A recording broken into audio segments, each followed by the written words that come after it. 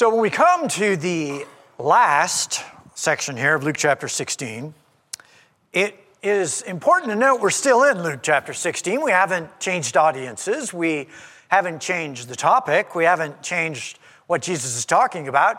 He is continuing to talk about exactly what he's been talking about now for a little bit.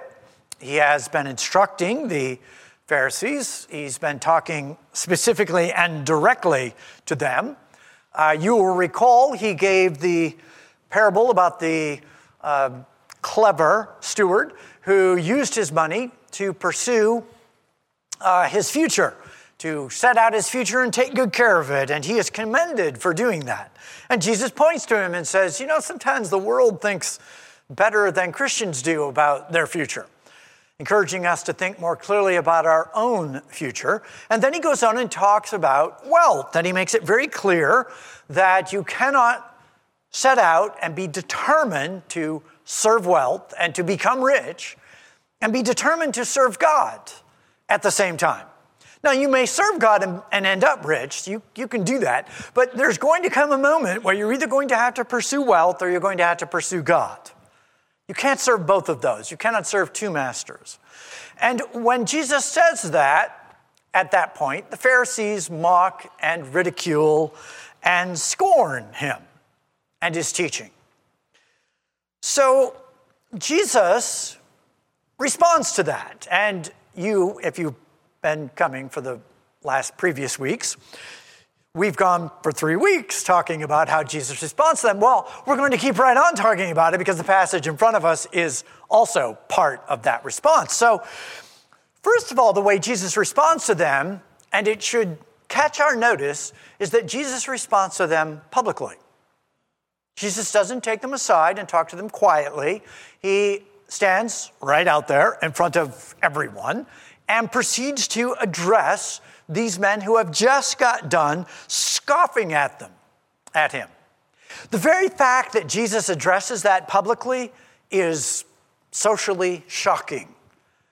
These are the religious leaders. These are the Pharisees, after all, and the scribes who are, they're the lawyers. They're the guys who interpret the law. No one rebukes them publicly. They set the standards. They are the one who tell others what to think and how to act and what righteousness is and how God sets his standards. No one tells them, well, except Jesus. Jesus does in fact tell them. And what he tells them is that you guys are wrong about your money and about your finances and about your view that your position as a rich person is somehow giving you a right standard with God, because it's not going to. The measure of righteousness is not this measure that you think it is. These guys think that if they compare themselves among themselves, if they compare themselves to one another and to the society at large, and of course they come out on top of that comparison, that somehow because they see themselves as winning out in this standard, that surely God is adopting their standard. Jesus says to them, God doesn't care about your standards. And he says it publicly. In fact, what is highly esteemed among you is detestable to God, is what he actually says to them, implying that you're detestable. Jesus says to them, you think that the law and the prophets are the be-all and end-all, and that if you just measure up to what the law and the prophets have to say, then surely you are good before God. One, the law and the prophets are passed away, with John being the last prophet. Those are now done away with. And there's a new standard now, and it's to repent and to get into the kingdom of God, and that requires that you humble yourself. So this is a different standard, and even if we kept the standard that you guys seem to think you want to keep, which is the law of Moses, you think that you are keeping the letter of the law. You have no idea what the letter of the law is. Actually, you guys are disregarding the letter of the law, and he gives them an example about their marriages.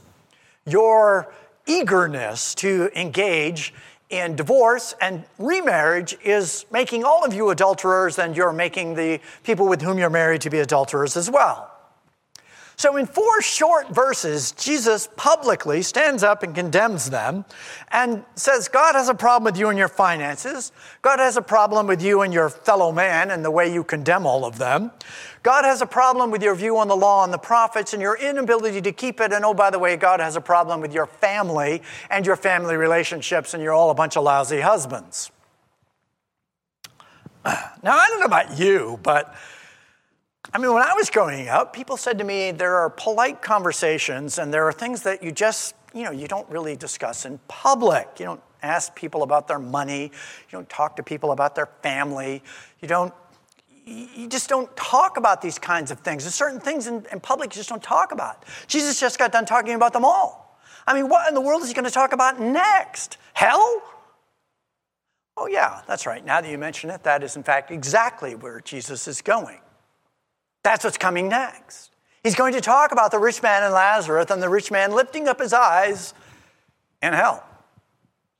As we are talking about Jesus responding to people who come after him, this is where Jesus goes. It's essential to note. Jesus is telling them this, and we're by the way, just let me tell you right now, we're going to take our time with this passage. We're going to be in this for several weeks. Because it's important to get not just the theology, although that's essential. We need to get what Jesus is getting at. Jesus is looking at these guys in front of him and trying to help them understand who God truly is so that they will repent. If they don't repent, they will spend eternity right next to this rich guy. This is what Jesus tells them to help them understand the truth. So let's read it. Let's read the passage. It's not unfamiliar, I don't think, to any of you, but here we go. Luke chapter 16, starting verse 19. Now, there was a rich man, and he habitually dressed in purple and fine linen, joyously living in splendor every day. And a poor man named Lazarus was laid at his gate, covered with sores, and longing to be fed with the crumbs which were falling from the rich man's table. Besides, even the dogs were coming and licking his sores. Now, the poor man died and was carried away by the angels to Abraham's bosom. And the rich man also died and was buried. In Hades, he lifted up his eyes, being in torment, and saw Abraham far away and Lazarus in his bosom. And he cried out and said, Father Abraham, have mercy on me, and send Lazarus so that he may dip the tip of his finger in water and cool off my tongue, for I am in agony in this flame. But Abraham said to him, Child, remember that during your life you received good things, and likewise Lazarus, bad things. But now he is being comforted here, and you are in agony. And besides all this, between us and you there is a great chasm fixed, so that those who wish to come over from here to you will not be able, and that none may cross over from there to us. And he said, Then I beg you, Father, that you send to my father's house, for I have 5 brothers, in order that he may warn them, so that they will not also come to this place of torment. But Abraham said, They have Moses and the prophets, let them hear them. But he said, No, Father Abraham, but if someone goes to them from the dead, they will repent. But he said to them, If you do not listen to Moses and the prophets, they'll not be persuaded, even if someone rises from the dead. So let's start where Jesus starts. Let's start with the rich man. This story, like many of the stories of Jesus, many that he's told just, without even really thinking about it here, there's 2 things, right? There we got the kingdom of darkness and the kingdom of light. We've got, the many sheep, which were safe, and the one sheep, which was lost. We've got the many coins, which we know where they are, and we've got the one lost coin. We've got the 2 sons. One son is lost, and one son is there. We've got 2 masters, God and money. Pick one. So Jesus works on making it very, very simple, very clear. The stories that Jesus tells, it's not that there aren't elements in them that aren't difficult to discern, but on the whole, Jesus makes it quite clear. There's this side and that side. And so here we are with another one of these stories, very clear. We've got a very rich man and we've got a very poor man. Now, as Jesus starts this and says there was a wealthy man, the Pharisees, who were lovers of money, which is just what prompted this story, they're all scoffing at him. So when Jesus starts this story with, now there was a rich man, they would immediately identify with that guy. I mean, as soon as Jesus said that, they're thinking, okay, that's our guy. That's the guy if you're telling a story and it's about a rich guy, that's our guy. We're on his side. Obviously, in their theological viewpoint, a rich guy is a guy who is blessed by God. That's how they saw this. So they're going to immediately identify with this guy. As far as they're concerned, a person who is wealthy is a person who has the ability to do things for God. And the more wealth you have, the more you can do for God. So if you bring an offering for these guys to offer, like, a turtle dove, a pigeon, that's kind of embarrassing. Let's bring a lamb. Let's bring 2 lambs. Let's bring an ox. The bigger and the more showy and the better an offering we can give, obviously the more impressed God is going to be. I mean, if we really want to impress God, maybe we should, build a synagogue or something. Let's really put our money on the line here and show God just how dedicated we are. Jesus, on the other hand, from the very beginning of his ministry, has picked up the exact same theme which John the Baptist preached, which is repent, for the kingdom of heaven is at hand.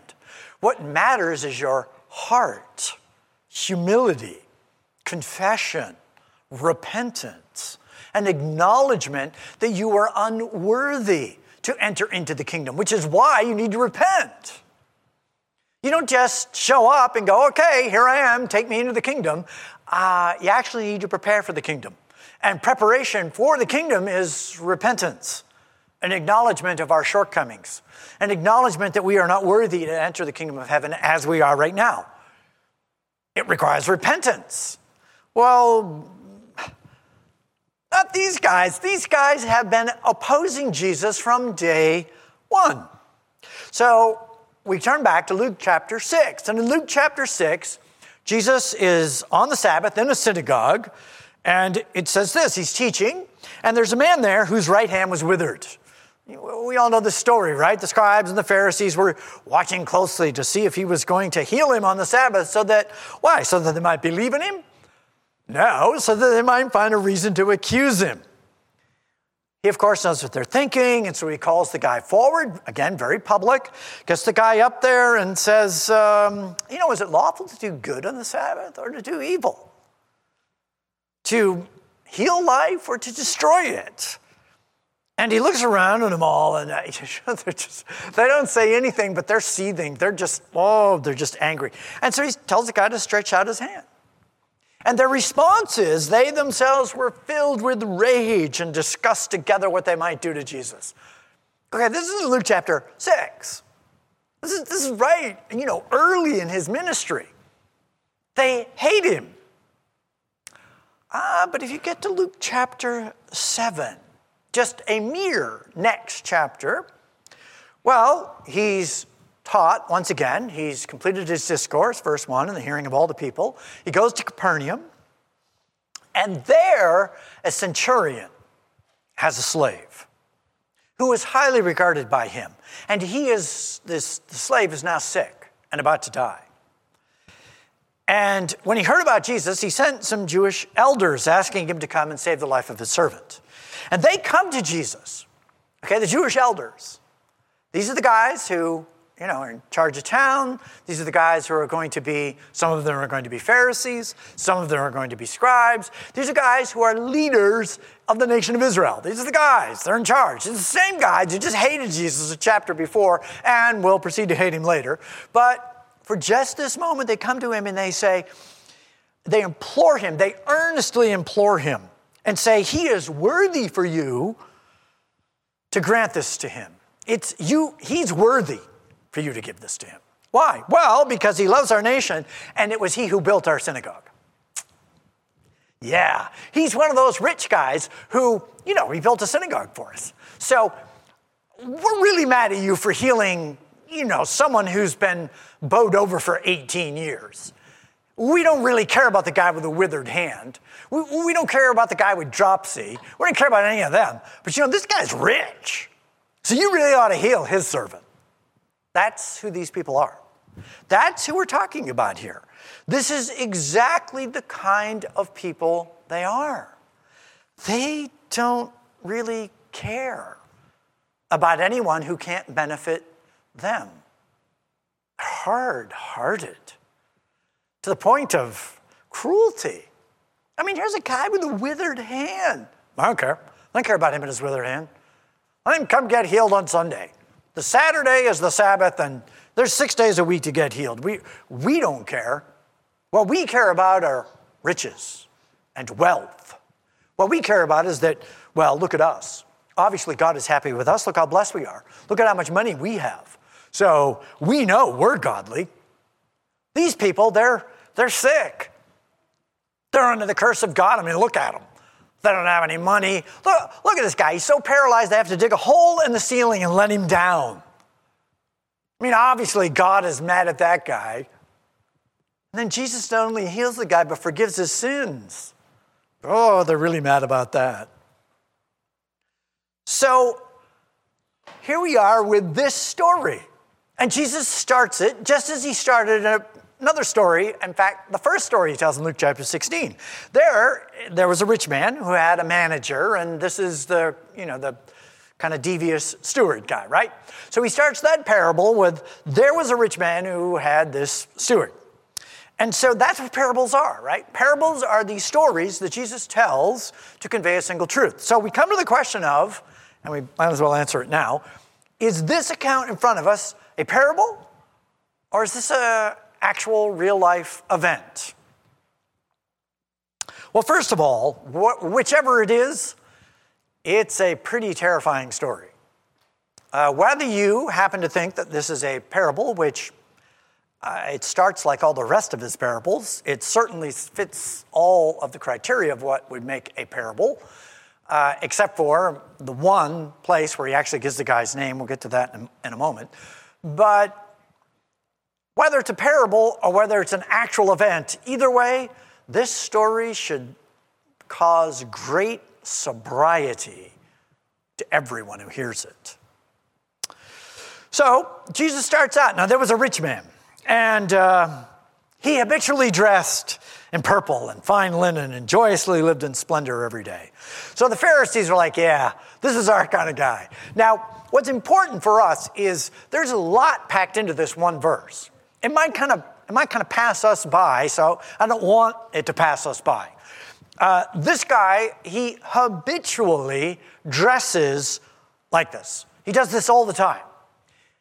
The things that he's doing, he does them every day. He dresses in purple. We live in a society, we are spoiled rotten. If you want to wear purple, I don't know, whatever purple article of clothing you'd like, you can get it. You want a purple shirt? Fine. You want purple pants? Who cares? You want purple sneakers? You can make your hair purple. We don't care. Purple is just one more color in the rainbow. Purple's good. But in the ancient world, to make something purple was actually a little difficult. There was a particular shellfish, and you would have to extract from it this particular purple that would make a dye, and it was an expensive process. It was difficult to do, and there weren't that many things, actually, that were purple.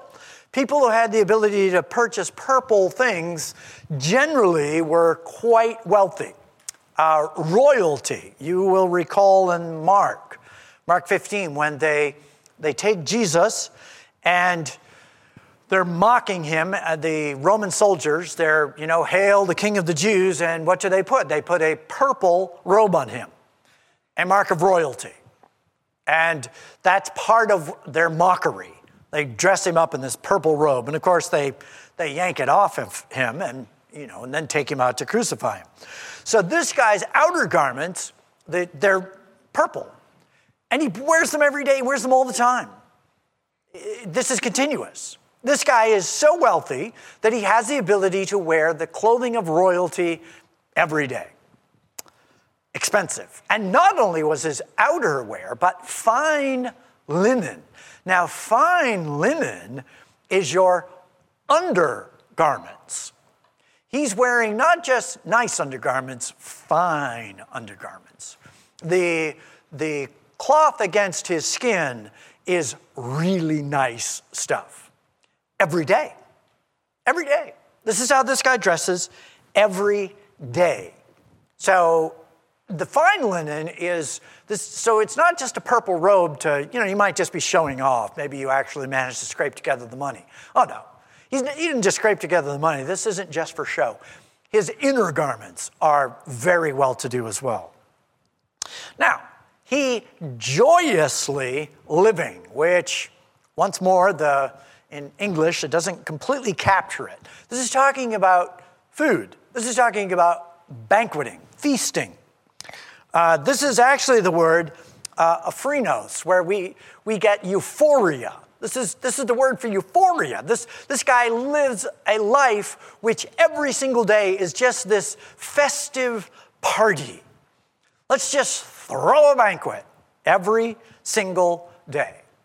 You remember the guy who got a really big bumper crop and he said, I say to my soul, soul, you have many goods laid up for many years to come. Take your ease, eat, drink, and be merry. That's this guy. He parties every day. He acts every day like, it's just, he lives sumptuously, which is actually the word lampros, from which we get the word lamp. He is shining and brilliant. This is really ostentatious. This is just over the top. This guy, he's rich. Everybody knows it. He makes sure everybody knows it. He throws parties every day. He dresses like he's royalty.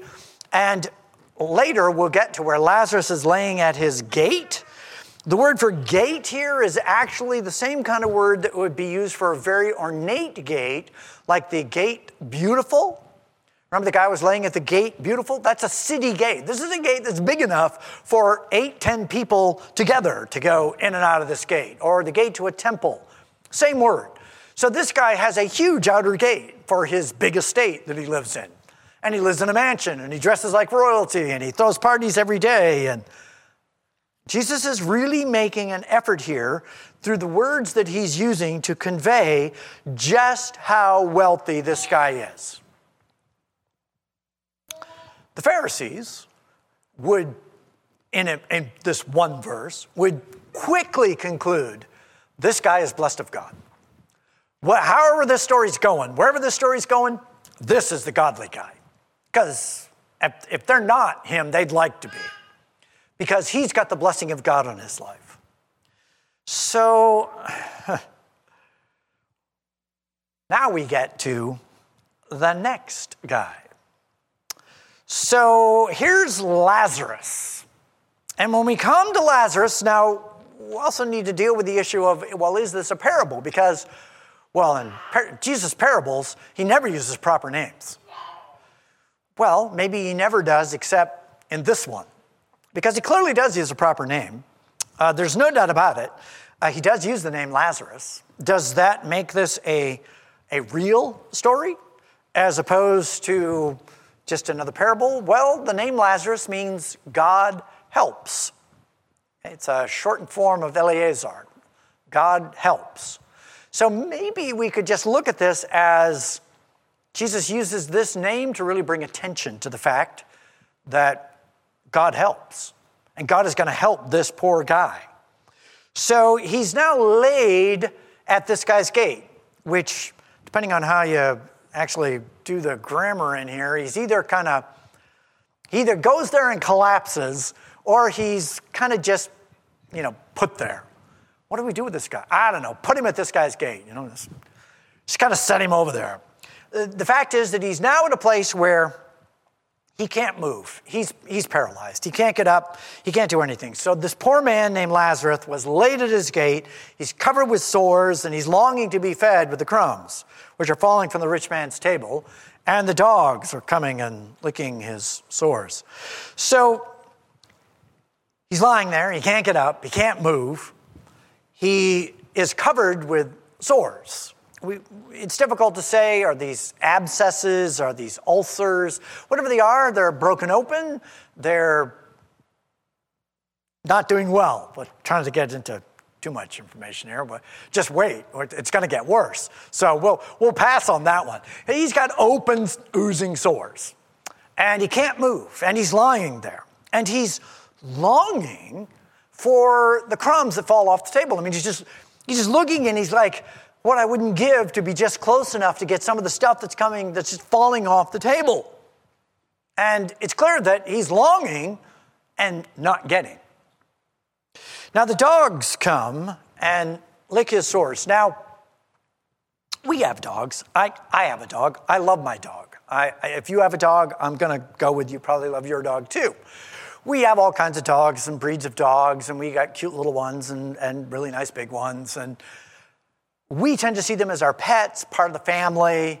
Okay, that is not the ancient world. In the ancient world, dogs were unclean animals. Dogs were not taken care of. Dogs were mangy, they were dirty, they were filthy, they ate. Well, if you do or don't, as it were, pay attention to your dog, you'd be surprised that your dog will eat. Your dog is willing to eat pretty much anything. And having eaten maybe something that is just like no one in their right mind would eat it, it's so bad it even makes the dog sick. So they throw it up. Do I need to say it? Yeah, because we've all watched. They go back over, hey, that doesn't smell so bad. And it's warm now. Yeah, oh, yeah, that's dogs. And then they want to come lick your face, Yeah, and so this is not, Jesus is not telling this like this is some kind of medicinal thing. Oh, a dog's tongue is cleaner than ours. Well, yeah. Depending on what you feed your dog, that might be true. If your dog is out eating garbage and dead animals and who in the world knows what else he's eating, the dog's tongue has got problems here. And these dogs, this is not good. Chances are very good that the dogs which are coming over here and licking his sores are infecting them. It probably stings, and he's unable to basically fend them off. He can't stop them from doing it. They're wild dogs. So, what about the crumbs? Well, again, in the ancient world, their eating was unlike ours. First of all, they reclined.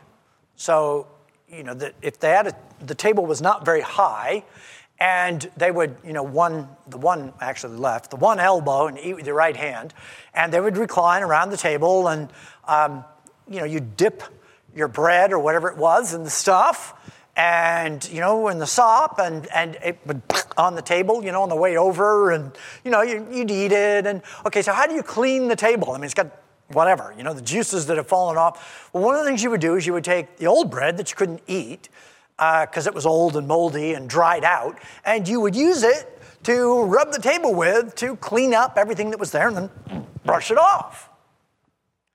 And much like us, they had vacuum cleaners back then too. And maybe, depending on your house, you might have a vacuum cleaner like this. I do. It's a BioVac. He's about this high, lots of hair, and man, he just can't wait for stuff to come off the table, please. I mean, it hits the ground, it goes to the hound, right? I mean, that's what they did. That's where the dogs came from. Lazarus is lying there at the gate, watching this occur in there, wishing he could literally eat what the dogs are eating. That's what he's wishing. That's how bad off this guy is.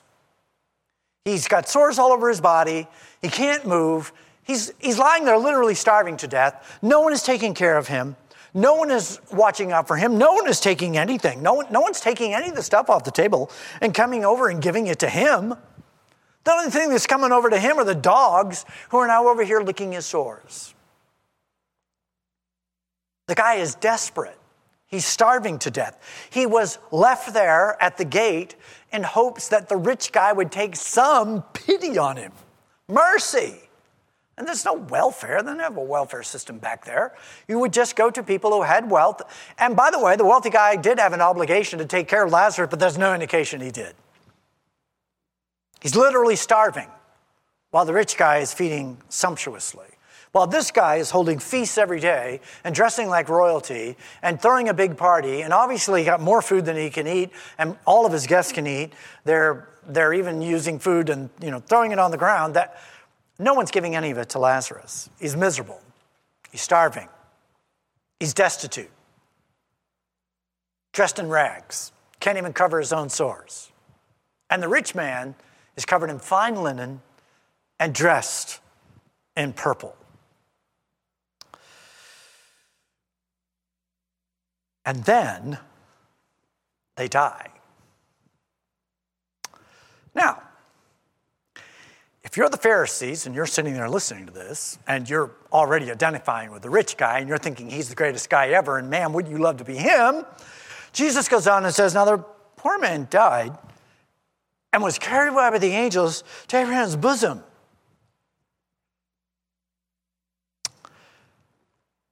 Jesus is going to contrast, he compares and contrasts these two guys.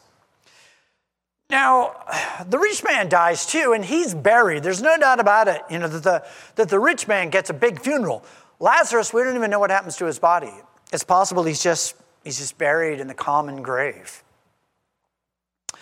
So the angels come, and they take Lazarus to Abraham's bosom.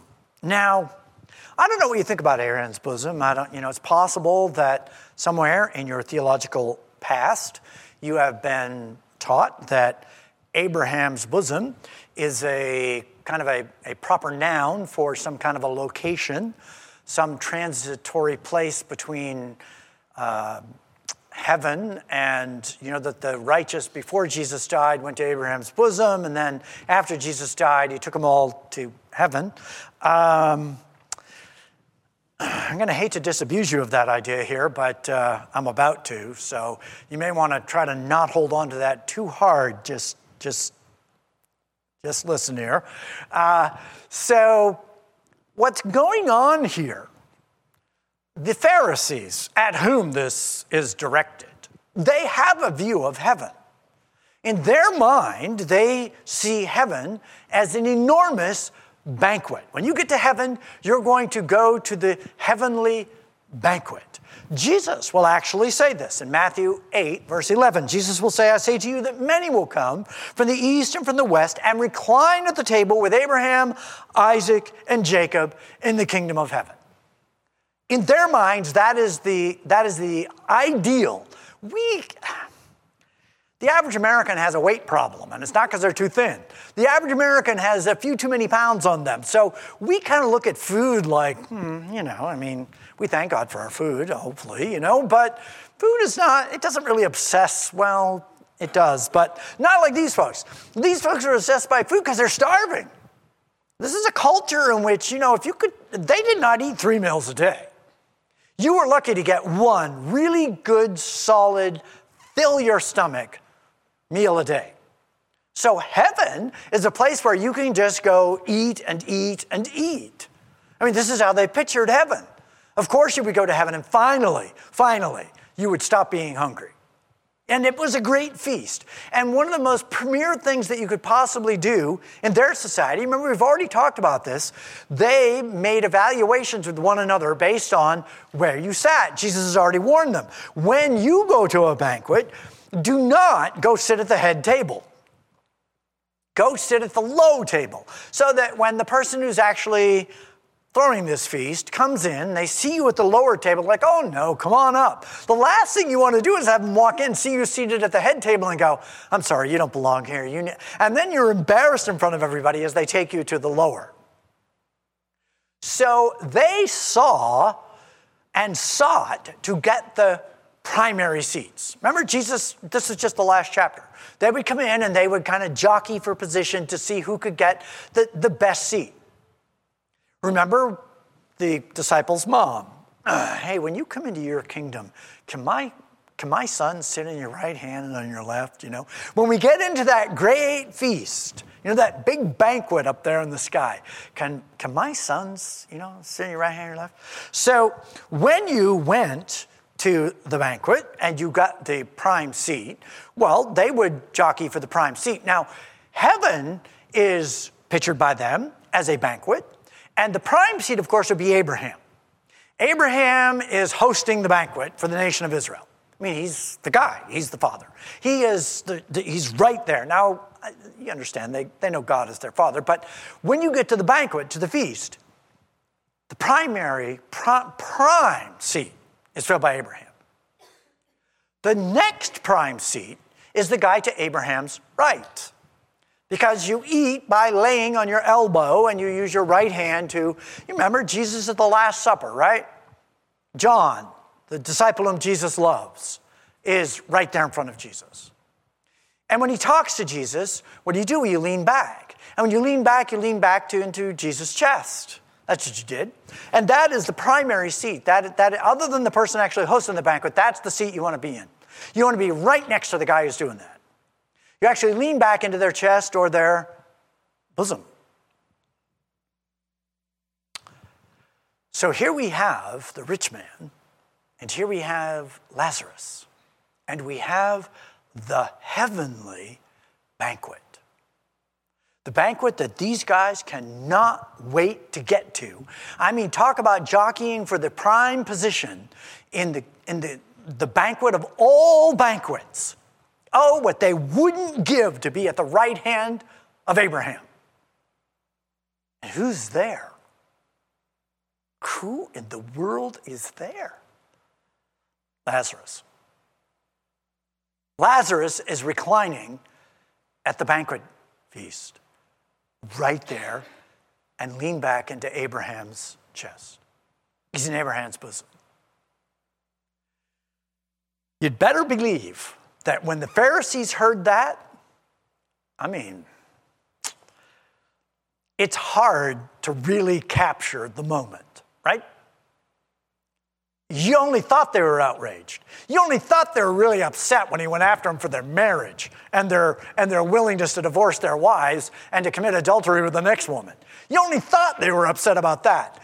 When Jesus gives this and says the poor guy, the guy they despise, the guy they didn't care about. They didn't care about the guy with the withered hand or the woman bent over or the guy with dropsy. Lazarus is the last guy in the world for them to have any concern for at all. And you come to find out God knows his name. He's actually given a name. And he, in the eternal banquet, is the guy seated at the right hand of Abraham. Of course, the rich man, he died too. And well, wait a minute, where's he? Oh, well, in hell he lifts up his eyes, being in torment. And what does he see? He sees Abraham afar off and Lazarus lying right there in his bosom. Next week, we'll talk about that because our time is up, but the bitterness, the horror, this landed like a hammer blow to these guys. This is just hard to describe how upset they'd be to somehow imply the rich guy ends up in Hades and Lazarus, the disease-ridden guy, ends up in Abraham's bosom. But he did. Shocking to them. Why? Because Lazarus is humble. God provides. He's looking to God. He's not counting on his own wealth. Lazarus can't do anything. Lazarus can't give great offerings. Lazarus can't build a synagogue. Lazarus can't do anything. He just trusts God. Come to find out, that's all it takes. Just trust God. Let's pray.